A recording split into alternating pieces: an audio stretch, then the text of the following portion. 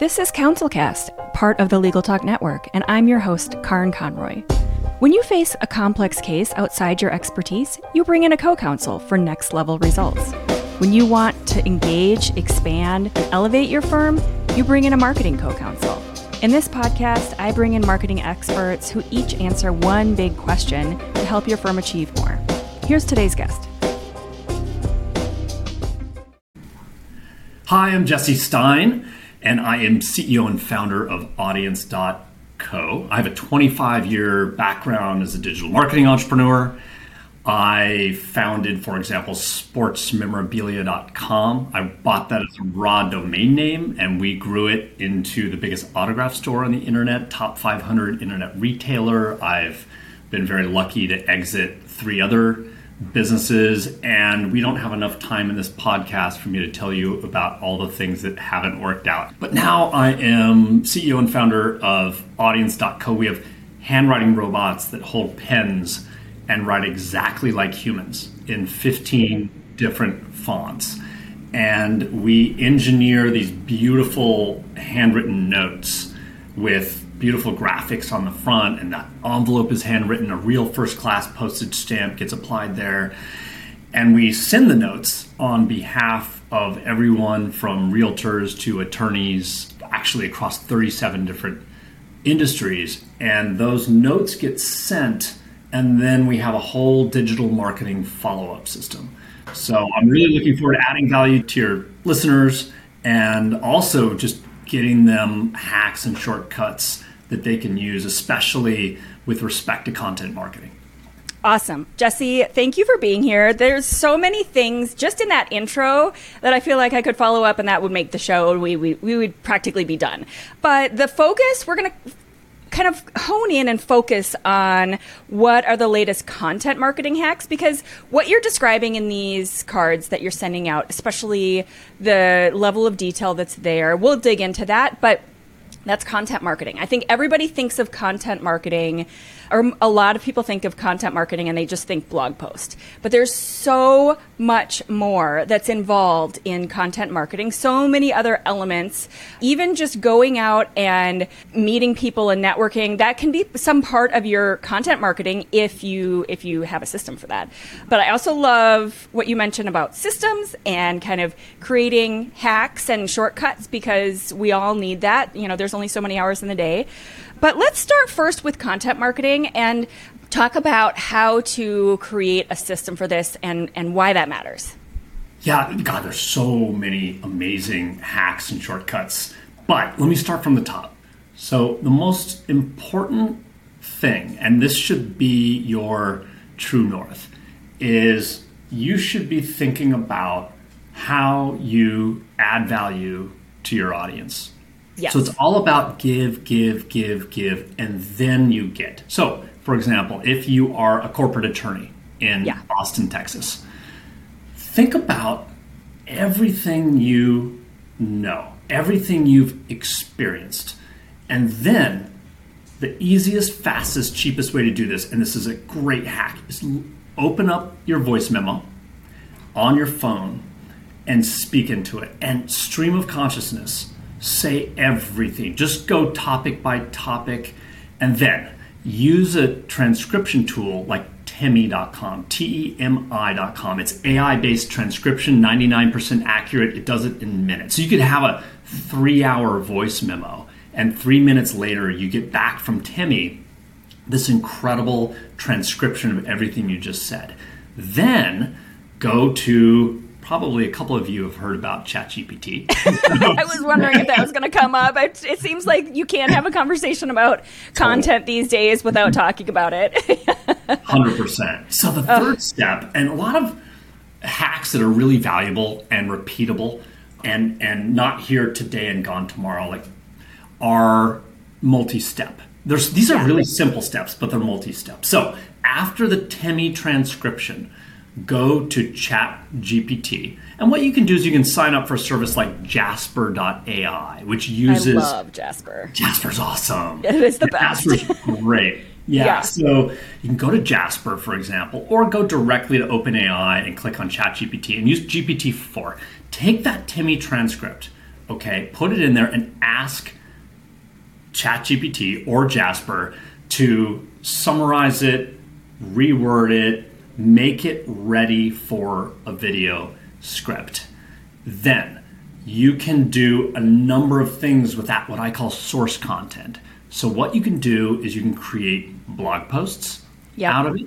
You can load it up into a teleprompter, which that sounds very sophisticated, but literally go to Amazon, spend $69, get a teleprompter that can go in front of your iPhone. You can put your iPhone into a little tripod that costs another $30. There's an iPhone app for teleprompting too. You can just add an app into your phone where you put the teleprompter in, and then all of a sudden you've got the words right there on the screen. Yep, exactly. So my favorite teleprompter app is called Smart Prompt Pro.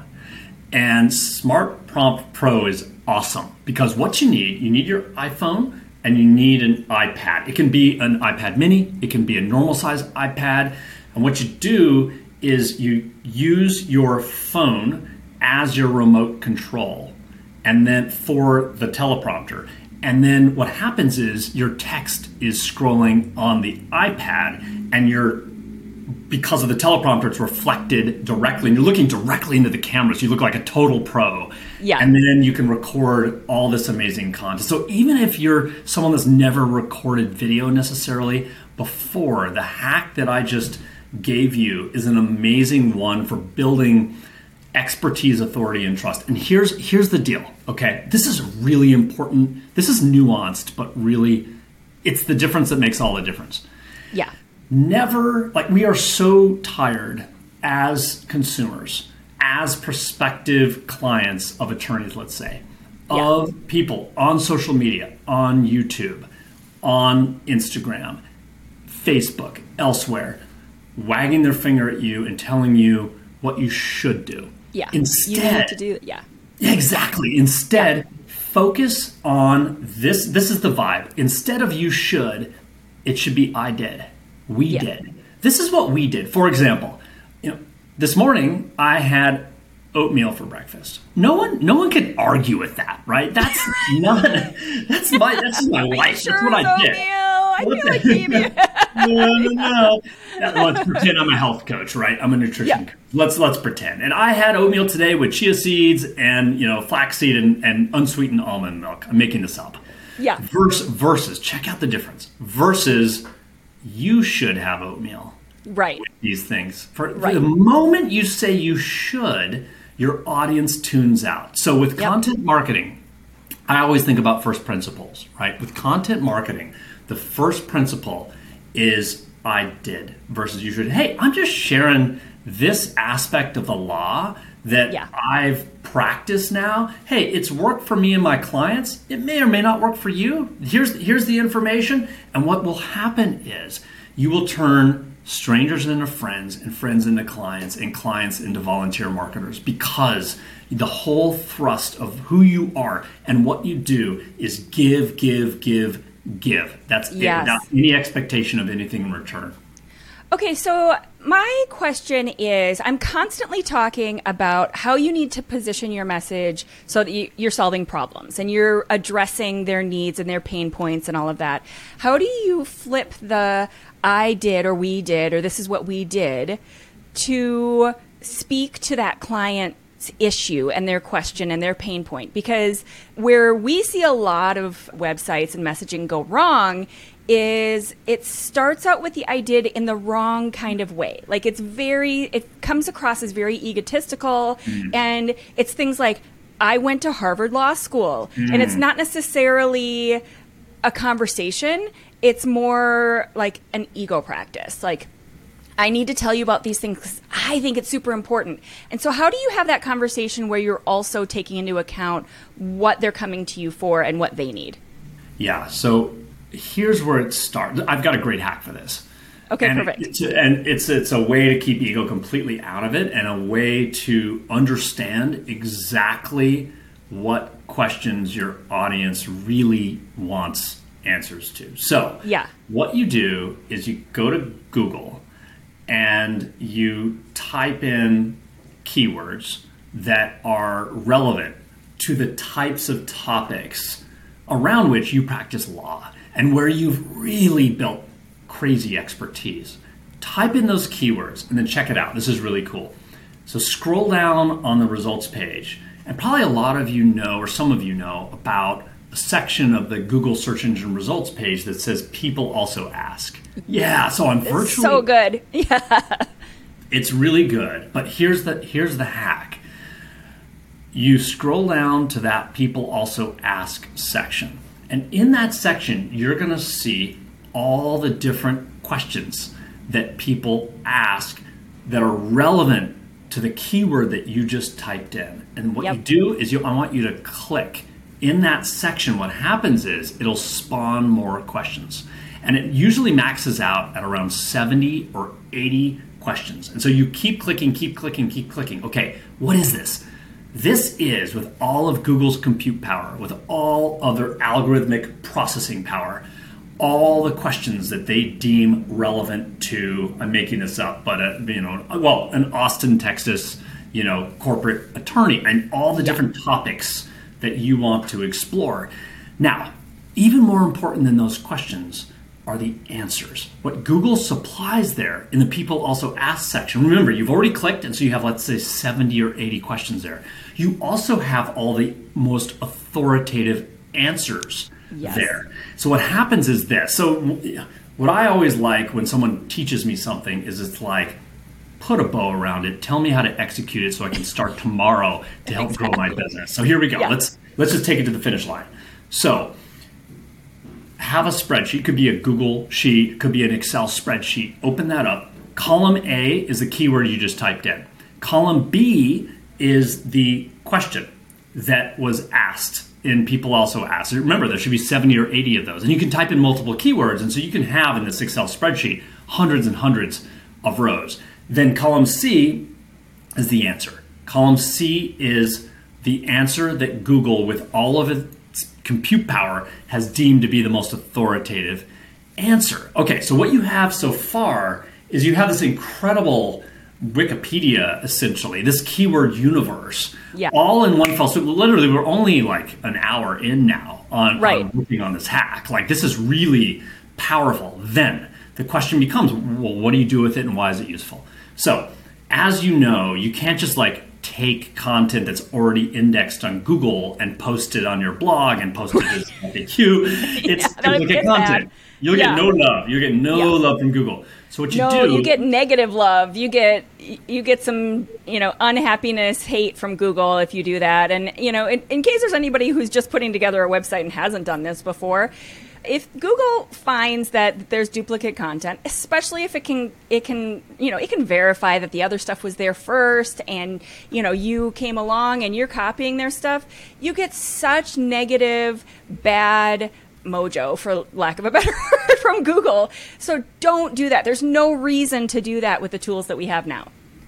Exactly. And here's also a catch, and this is worth the price of admission right here. Don't run these through ChatGPT. Okay? Yes. And don't have them rewritten by ChatGPT. Why? They might sound awesome, but Google is in the middle of, and perhaps has already finished, developing systems that can detect whether you've created content using AI, and they will demote you just as if you created duplicate content. So you have to be really careful. And I have a really fast way for you to have these rewritten. You want to go to a site called Writer Access, WRITER, access.com. It's like the Uber of writers. It's like the Upwork for writers. And it's phenomenal. You go, and for about 4 cents a word, you can have these 80 to 100 word answers rewritten. I want you to have them rewritten twice. So let's say you have 200 of these questions and answers. Don't rewrite the question, by the way. Your question's fine as it is. The answers, have those rewritten twice. So now in your spreadsheet, you have 2 sets of these amazing answers, okay? What you do is post the first as an FAQ on your website, and this will give you so much EAT, expertise, authority, and trust, which is the cornerstone of Google's algorithm. And the second set, go to Quora.com, and that is the Q&A website, and Google has an unnatural enamoration of Quora.com. They and love everybody Quora. has probably seen it because like that comes up real high on the search results, and you probably are familiar with their logo. It's so bad. It's like a blackish gray Q. It's so ugly. And as soon as I said that, it just popped in everybody's brain. So you've seen Quora, and so this is a great hack idea. Yeah, Sorry, go ahead. No, not at all. This is great. It's a conversation. I love it. So go to Quora, and you can look for the question, and then you then answer that question on Quora. And I'm telling you, within days, what happens is Google will see that you're answering all these questions on Quora, and it'll give you an algorithmic gold star that then triangulates back to your website, and it will elevate what the content that you post on your website. So that 1-2 punch of Quora and then posting an FAQ is really powerful. Now, the added benefit of this is huge, which is about 50% of all search queries are done via voice. Siri, Alexa, Google Voice, and so forth. And what voice algorithms love short, snappy answers. And that's exactly what people also ask answers are. And those rewritten answers that you have, they're short and snappy and totally made for voice search. So now you, as that Austin corporate attorney, are going to come up often when people are asking questions when they're in their car, whatever. And as you know, modern marketing is about multiple touches. It's about integrated. It's about content across every imaginable platform, and that includes voice search. Well, and what I want to underline is that you talked about having the two versions of that answer. And the genius of this suggestion is, and this is really important and why I'm underlining it, is that you can't have the same answer over on Quora as you have on your site, because then Google sees that as duplicate content. And then all of a sudden, all this work you're doing and all this effort is not seen in the same way. And so it's really important to make sure that you have the two answers that are similar but differently worded to that same question. So that, you can see the answer over at Quora, Google can see that answer over at there, and then it references back to your website that has a slightly different answer to the same question, and it all kind of creates this great kind of fulfilling loop of that same question where you're now getting some good traffic from that, because you're kind of checking all the boxes, following the rules that Google wants you to follow. So that's awesome and genius, and I just wanted to kind of reinstate that because it's important not to skip that step. 100%. And this kind of just making sure that we put a bow around the package in terms of like the original question about answering people's questions without involving ego. So just make sure that you are not slipping in gratuitous statements about where you went to school or this or that, anything that could be cringy. And and remember, your millennials are your future clients or your current clients. Millennials are, I think, as old as 38 years old now. And so this generation hates that type of name dropping or they just think it's cringy and they'll be turned off. So just focus on adding value. Just focus on building expertise, authority, and trust. All right. So I want to come to the trust next. But before I do that, so we were talking about how to say I did, like you were mentioning kind of say I did, don't talk about you should. But how do you tie the I did in with this content strategy of answering these questions without being cringy, like you were saying? Absolutely. So that's a great follow-up question. So look at all these answers to all of those questions and then think about what personal experience do I bring to bear with each of these. And put that in there in a way that just adds value and texture. Yeah. And the whole name of the game here, what you're going for, is you are trying to help them do all this themselves so they don't need you. You give away, when in doubt, give away all the secrets. Give away all the hacks. Give away everything. I guarantee you'll get way more business as a result of that than withholding. People can feel when you're withholding. Yeah. And when you're the type of person that gives, I guarantee in your business, no matter what business you have and how big it is, whether you're a solo attorney, you have a huge firm, you will create the most important thing of all, which is a virality loop, which means your clients, your current clients, will feel obligated, almost like it's a moral obligation to refer out business to you. You know, the thing that I always refer to when it comes to this topic is I'm a huge fan of Trader Joe's. And things have changed since the pandemic, but, you know, they have that sample corner. And they don't do that just because they're great people. They do that because they know it drives sales.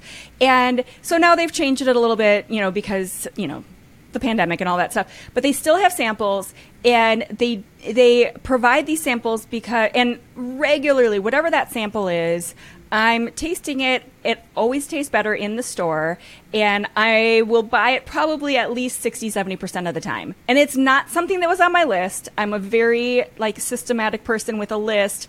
It's not something that necessarily always even tastes as good when I get home.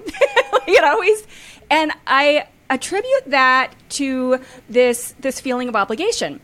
You've got this nice kind of free thing that they've provided for you, and there is just a trigger in your brain where you feel like, okay, they've given me something great. I have a feeling of obligation, and I'm not going to buy it if I really don't like it. But if it's even a medium, that was pretty good, I'm going to just grab it and be like, okay. So think about this idea of samples and kind of the kind of gratitude and obligation that people automatically have these triggers for in their brain, and how you can kind of capitalize on that without being smarmy. You know, you have to do it in a good, solid, legitimate way where you're not being like a used car salesman. Although they don't really give anything away. they're kind of, you know, they just kind of lead with the sale. So kind of going down that road, you talked about the EAT, the expertise, authority, and trust. I wanted to dig into the trust side of it because I think this lines up with what we're talking about. I did versus you should. I don't trust someone who tells me I should, because it's like, how do you don't know who I am. You don't know how what my life is like and what I should be doing. I want to know why the idea that you're offering is important to me and how that kind of fits in my life. And then let's talk about that in relation to how you destroy that trust, and how, I know you have talked about these fake notes that people get. And the reason I wanted to bring that up is because I instantly, when I get notes that look fake, I am constantly looking to see, does this look like it was done? Did this get mailed out by a machine? Does this look fake? And then as soon as I decide that it's fake, whatever benefits that marketer was going to get are totally destroyed. So that was kind of a long build up to this idea of trust. But let's dig into this idea of how you build trust with this content without being fake and ruining it. Yeah, so you're referring to now the notes or the other content, or all the above? All of the above. Whichever direction you want to go with. Yeah, so my policy is always to be totally transparent. So for example, what are these notes that are written with a pen by a robot, and why is it useful? Well, anyone, first of all, if you're writing a condolence note, if you're writing a thank you note, or some other heartfelt non-marketing note, don't use us. Just actually handwrite the note yourself, unless your handwriting is so bad that you want to use service like ours.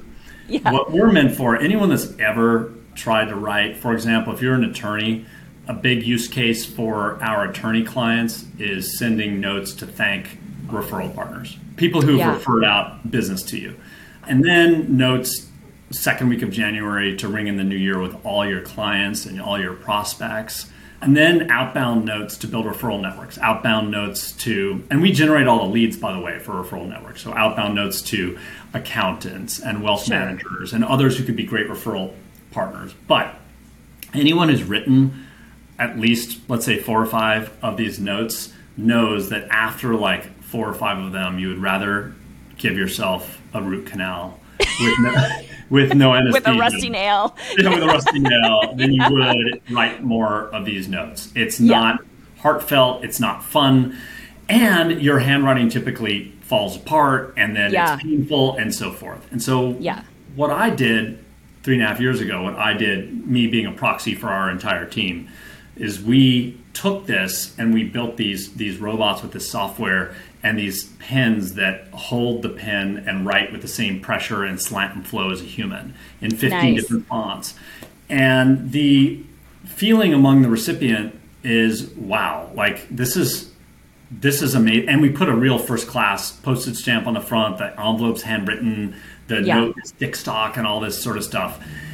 And if they ever, back to your question about trust, so if they ever ask, hey, wow, thank you so much for doing this, you say, actually, it was an assistant that did it for me, and it's really cool. It's actually a robot that holds a pen, and they write exactly like humans. So and ironically, they'll be even more interested in you then. Yeah, that you were totally upfront about it. And the reality is the robots just save you a ton. Is the best and highest use of your time as an attorney handwriting notes or having your assistant or your office manager write? It's not at all. Right. And we write, our notes are long. They're about 750 characters. So they really allow you to tell a story. And we have a full template library. So we've run thousands of campaigns across millions of notes. So that's my policy with anything with content, is just to be super straightforward, super transparent. And then most of all, with that voice memo, how we kind of started the podcast, it's about thinking, how can I, of course, without violating client attorney privilege, just be totally upfront about everything every secret, every hack. Help them be their own lawyer, if you will. I guarantee you they never will. They'll come to you, and then that is the name of the game. So the way I see the notes coming in and resonating is as compared to an email, especially an automated email. So what data do you have on how that lands? Because I'm thinking about the mail. We hardly get any mail anymore because everything is electronic, and everyone's inbox is so overloaded that emails just kind of get totally missed, and especially emails like that, and filtered into certain folders and whatever. And so an email like that is going to land a lot different than a physical note that actually arrives in your mailbox with the first class stamp. And so what do you know about how, if an attorney or a firm previously had sort of an automated email system for that kind of a message, as compared to when they switch over to using a mailed version of that same note, have you got any kind of data or feedback about how different that kind of resonates with the recipient? Absolutely. So first of all, I'm a believer that you should just do everything. You should meet your prospects, meet your clients, meet your referral partners where they are, and that people consume content in very different ways. Some people read physical books, others are avid TikTok users. And by the way, TikTok is no longer just for selling hoodies to 14-year-olds. There's a ton of attorneys. There's a ton of attorneys who are quietly crushing it on TikTok because it's so easy to get reach and engagement with TikTok. So you really want to meet people where they are. And so one thing I see this all the time when my clients were putting together a website and they're like, okay, what should I put on my contact page? Should I just, there was a time when a contact page was a source of spam magnets and all of that. And so there was a lot of lawyers and law firms who, lawyers' jobs are to be risk averse. And so they wouldn't even put their email address on their website because of the fear of spam. And it's okay, let's step this back for a minute, because that is sort of the cost of doing business. And obviously we've come a long way from that, and there's ways of, kind of filtering out all that spam. But let's say, 6-8 years ago, when that was a serious problem, do you really want to miss the potential client because you're worried about some emails of spam? Let's work around that. Because if I'm a potential client, I'm looking for your email and it's not there, I'm going to be really irritated and I'm going to just go to the next guy.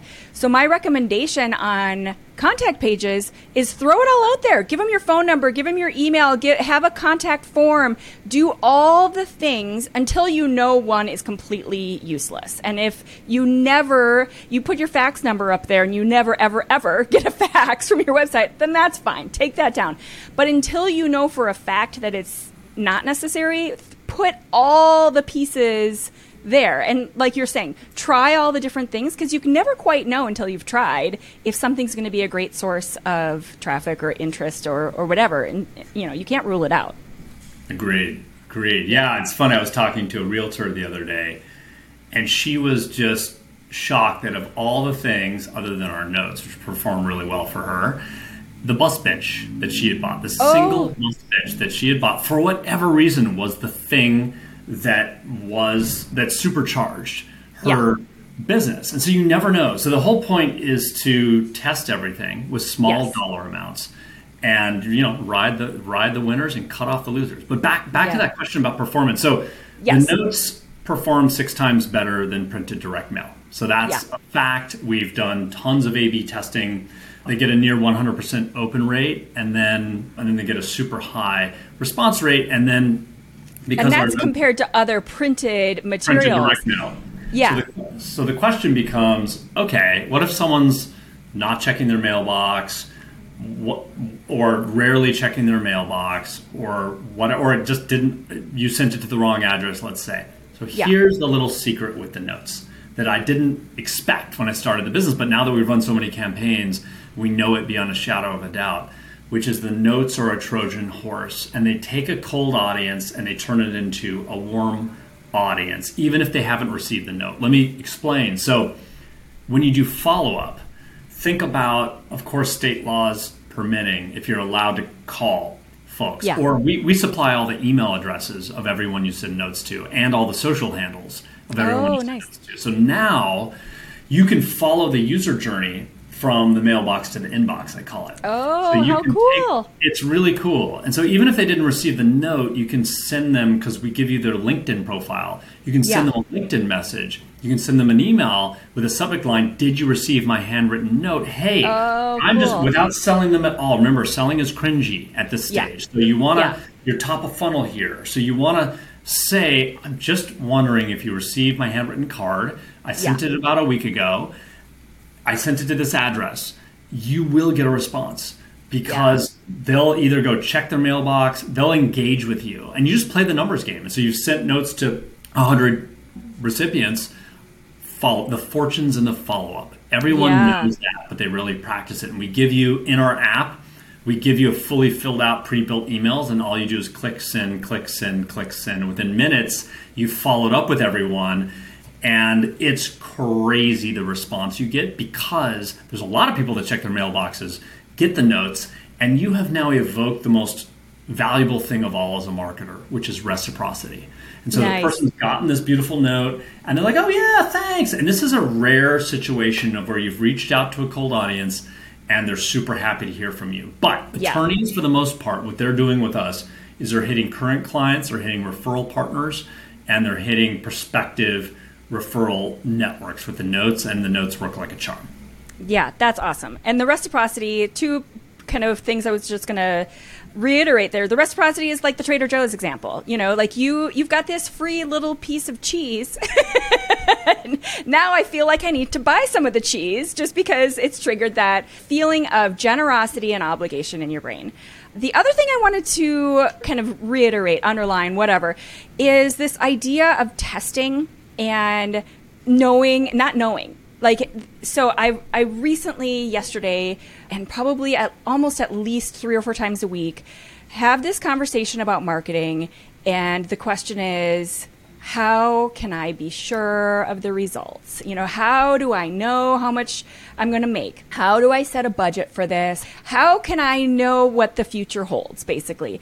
And the short answer is you don't. Marketing is trial and error. And you can put a lot of thought and planning and effort into your strategy and know that you've got a great message. Know that you're going after the right group. Know that you're going to do it in XYZ ways because they're in these certain areas.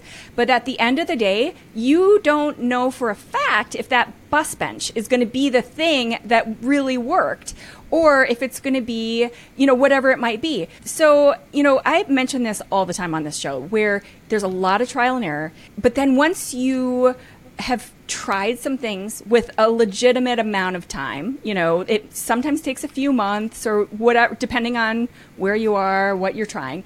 But once you've legitimately tried something, and you've got some kind of measurable results, the next most important thing in marketing is refining based on those results. So if you then never take a look at your numbers and never do anything based on your numbers, that's just as pointless as not having done it from the beginning. So you've got to make sure that you're pointing your results and kind of refining them in that direction. So you take a look and you say, hey, that bus bench, that's doing great. Okay, so now what can I do to more of that? Is there another bus bench on the next block that I can do?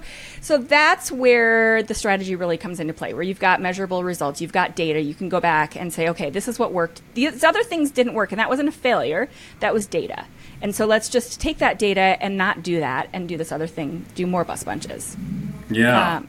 I'm not sure if there was a question in there, but I just wanted to kind of reiterate those points. I would love to just pick up on that and talk about that kind of attribution modeling. How do you attribute ROI to any one marketing channel? And the bus bench can be problematic because it's hard to isolate variables, because it's like, well, I was doing the bus bench and I was doing this and I was doing that. Right. Was the bus bench actually responsible for bringing in Jane Smith as a client? And the thing about our notes, which is cool, is we give you 3 ways to track ROI beyond a shadow of a doubt.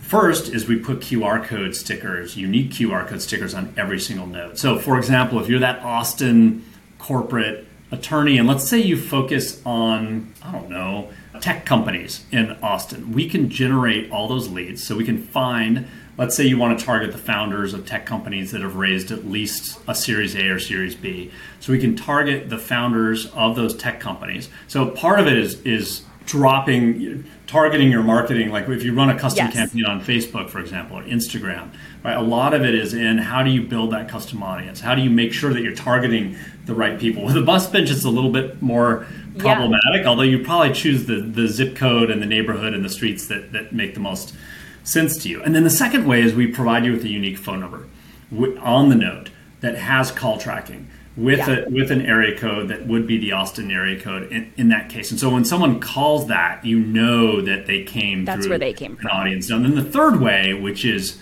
just foolproof, is we have a list of the people that received the notes. So if Jane Smith received a note and she became a client, maybe we weren't 100% responsible for that, but you should certainly give us an assist at a bare minimum. You can easily measure ROI that way. So it is key, and you make a great point about how do you attribute ROI? And my experience share with folks after having been a marketer for 25 years and still a student of marketing is you must test, and here's the key, you have to test enough advertising impressions so you don't get a false negative. The successful attorneys that we've seen that have crushed it with our platform, they practice the 180-degree rule. When other attorneys are pulling back on their marketing because of macro headwinds,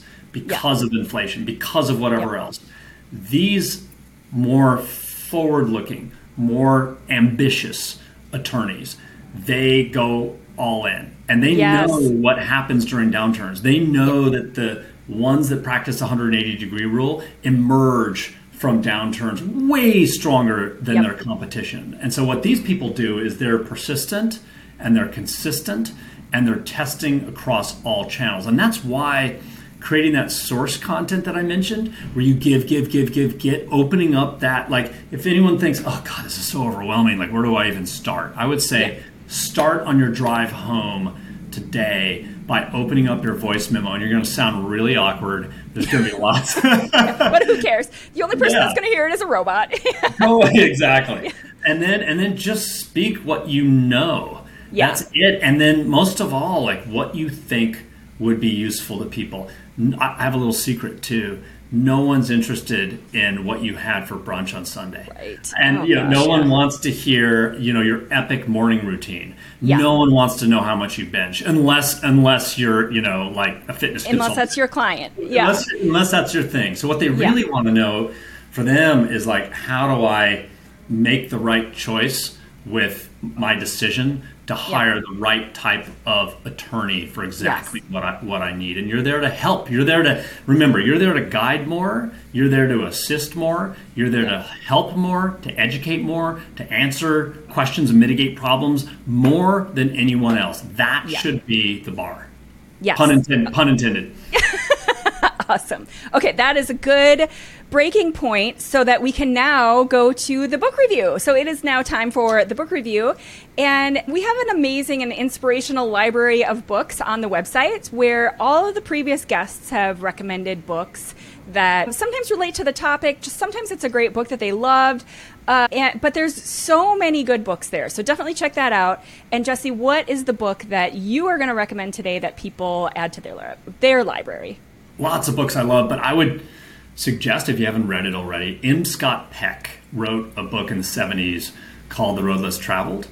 And I should have read the first paragraph before I appeared on this podcast, but it goes something like, life is difficult. And once you realize it's difficult, it gets so much easier. So even if you think self-improvement is a little woo-woo or cringy, this is not at all. The Road Less Traveled is a beautiful book that's helpful to anyone, in my opinion.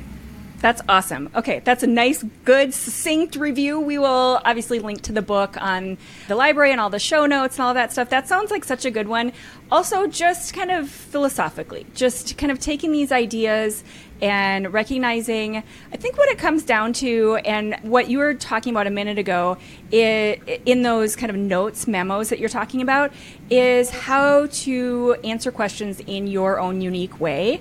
And that ties into this whole idea of the road less traveled. Like, don't try to be, there's probably some attorney that you've seen that's killing it in social media or on the website or whatever. Don't try to be that guy. Be yourself. Do your own thing, because if you're trying to be somebody other than you, it does not come off as trustworthy. And it's just, like you said a few times, it's very cringy. Like, just don't do that. Do your own thing. Okay, so Jesse, what is one big takeaway that you'd like people to get from this episode? Give. And by the way, I'm standing on the shoulders of giants because Alex Hormozy and Gary Vee and so many others that came before them have talked about this. And it's really just about your North Star being value and, I did versus you should. Yeah. Well, and that's how they got to be those giants, too, is they didn't, get out there and just put their own resume up and then basically just have sort of a wall of information that you have to then go through or pay through or whatever. It's, I'm going to provide so much value. I'm going to give you hours and hours and hours of stuff on my YouTube channel, on whatever social media thing you're following, so much so that you feel like you maybe don't even need to hire me until all of a sudden you get to a point where you're like, oh, I think I need either that book or I need to hire them or I need whatever that thing is that they're trying to sell. But you don't get there until like step 4, where you've already consumed a lot of their value and their content and all of that stuff. And you have to assume that's kind of the path that most people take. They're not going to just pick up the phone and hire you because they saw a picture of you on their website. They want to go through that process of understanding what you have to offer, taking in your value, getting all that information, and then feeling like, okay, this is the right move. This is the right firm for me, or this is the answer to what I'm looking for. So awesome. I feel like that was really super valuable. So many good little ideas and takeaways and websites and all that stuff, but then also some good philosophy on top of it. So Jesse Stein is the founder and CEO of Audience.co, where you can find all this cool stuff with the cards and the process and the systems that you can go through that website and speed up your process, but also improve your results and get, those great interactions with your clients. So check that out. We'll obviously link to that on the show notes and everything. But Jesse, thank you so much for being here. That was an awesome conversation. Thanks, Corinne. Thank you for listening to this episode of the CounselCast podcast. Be sure to visit our website at counsel-cast.com for the resources mentioned on the episode and to give us your feedback. If you enjoyed this episode, I would appreciate if you could rate and review the podcast on Apple and subscribe to your favorite podcast platform. See you on the next one.